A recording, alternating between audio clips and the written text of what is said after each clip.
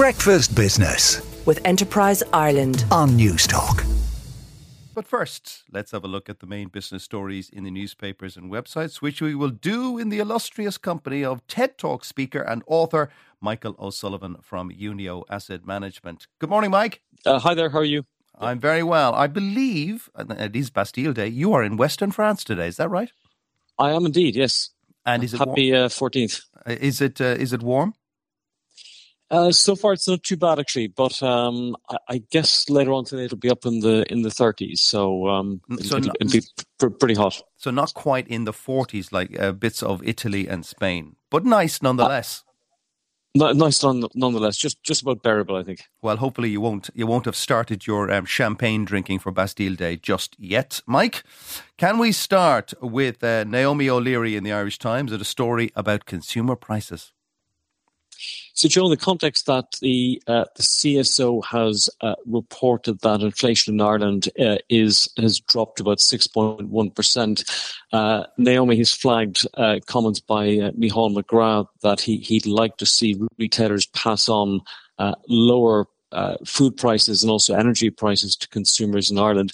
There's also a story in the Examiner talking about the ECB ahead of the next ECB meeting, that the ECB is likely to raise rates once more.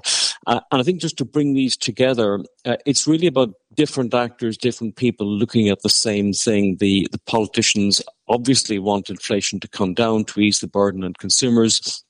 The ECB, I think, like most of the central banks, even though the edge is coming off inflation, I think their worry is that inflation is now becoming quite sticky, that the services sector, the labour market is very, very strong, that they're going to have to keep the pressure on inflation, as it were. I think our view at Unio is we'll see one more rate increase, but in a way what will be telling is that nothing will happen, in the sense that rates are going to stay at a high level for some time. And I think over time that will put pressure on certain sectors of the international economy, already beginning to see weakness in the housing market in the UK, certainly in the US. And this will play out over the course of the rest of this year. It's hard to believe that 12 months ago, Michael, interest rates in the Eurozone were zero. And now they are 4% and heading north.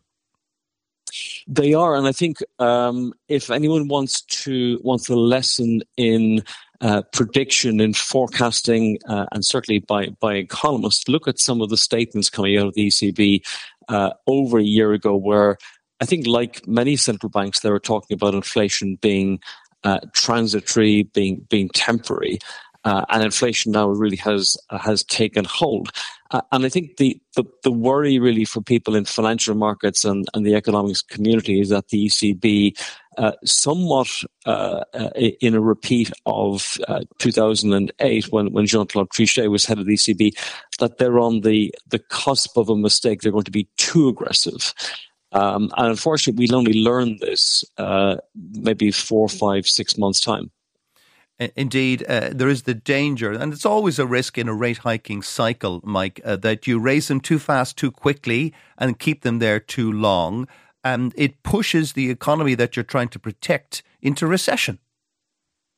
It does. And I think, Joe, one of the interesting things this year would be the fact that persistently high rates will effectively discover pockets of weakness in the global economy.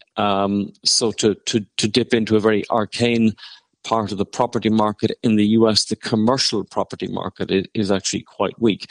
And it is a real challenge for central bankers, because I guess coming out of COVID, the world economy this time is not behaving in a textbook manner. There are parts that are very weak and parts that are very, very strong.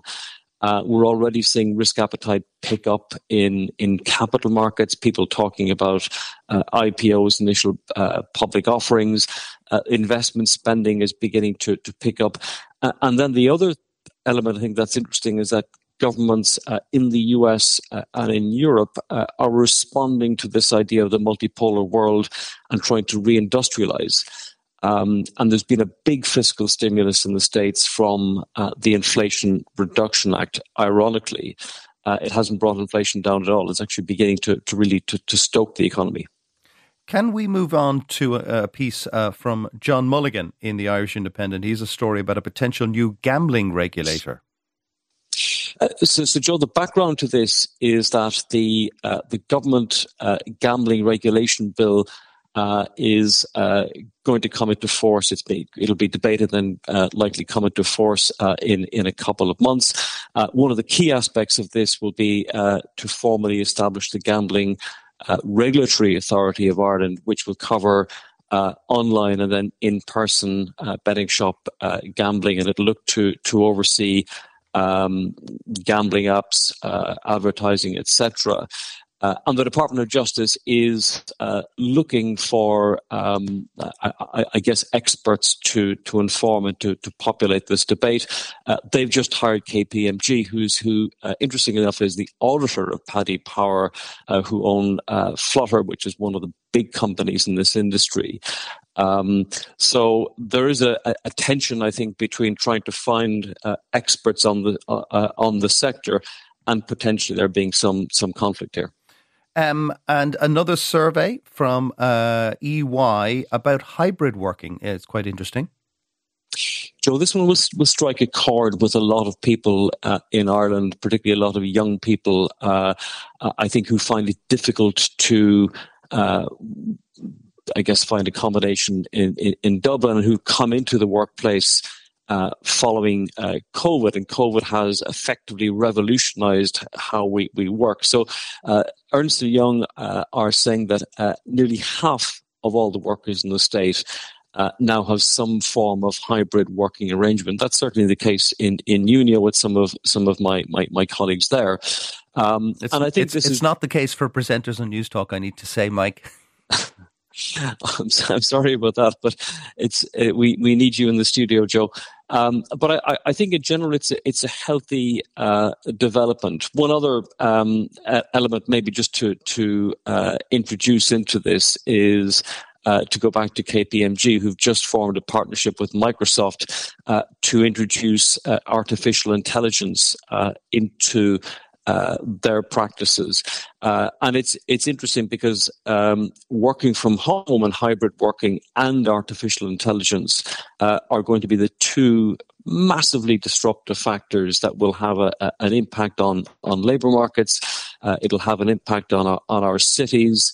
Commercial and property. The kind of skills, commercial property, which we've just flagged, and it'll have an impact as well on the kind of skills that, in particular, young people in Ireland need to have, and how they think and conceive of working in the future. Yeah, it's really interesting. We had a guest on during the week that covered this kind of how people are finding their jobs, the type of jobs they have, the skills that they need.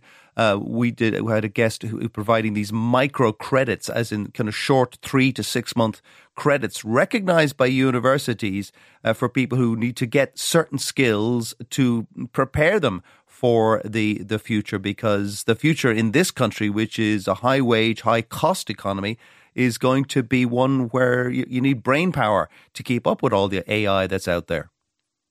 You do. You need to be highly adaptive. And I guess if we think of the labour market and training university courses when you and I were younger, things have changed dramatically. And I think these micro courses are useful because so many of these subsectors, it's not a fact that they're changing so quickly. They're effectively being invented overnight.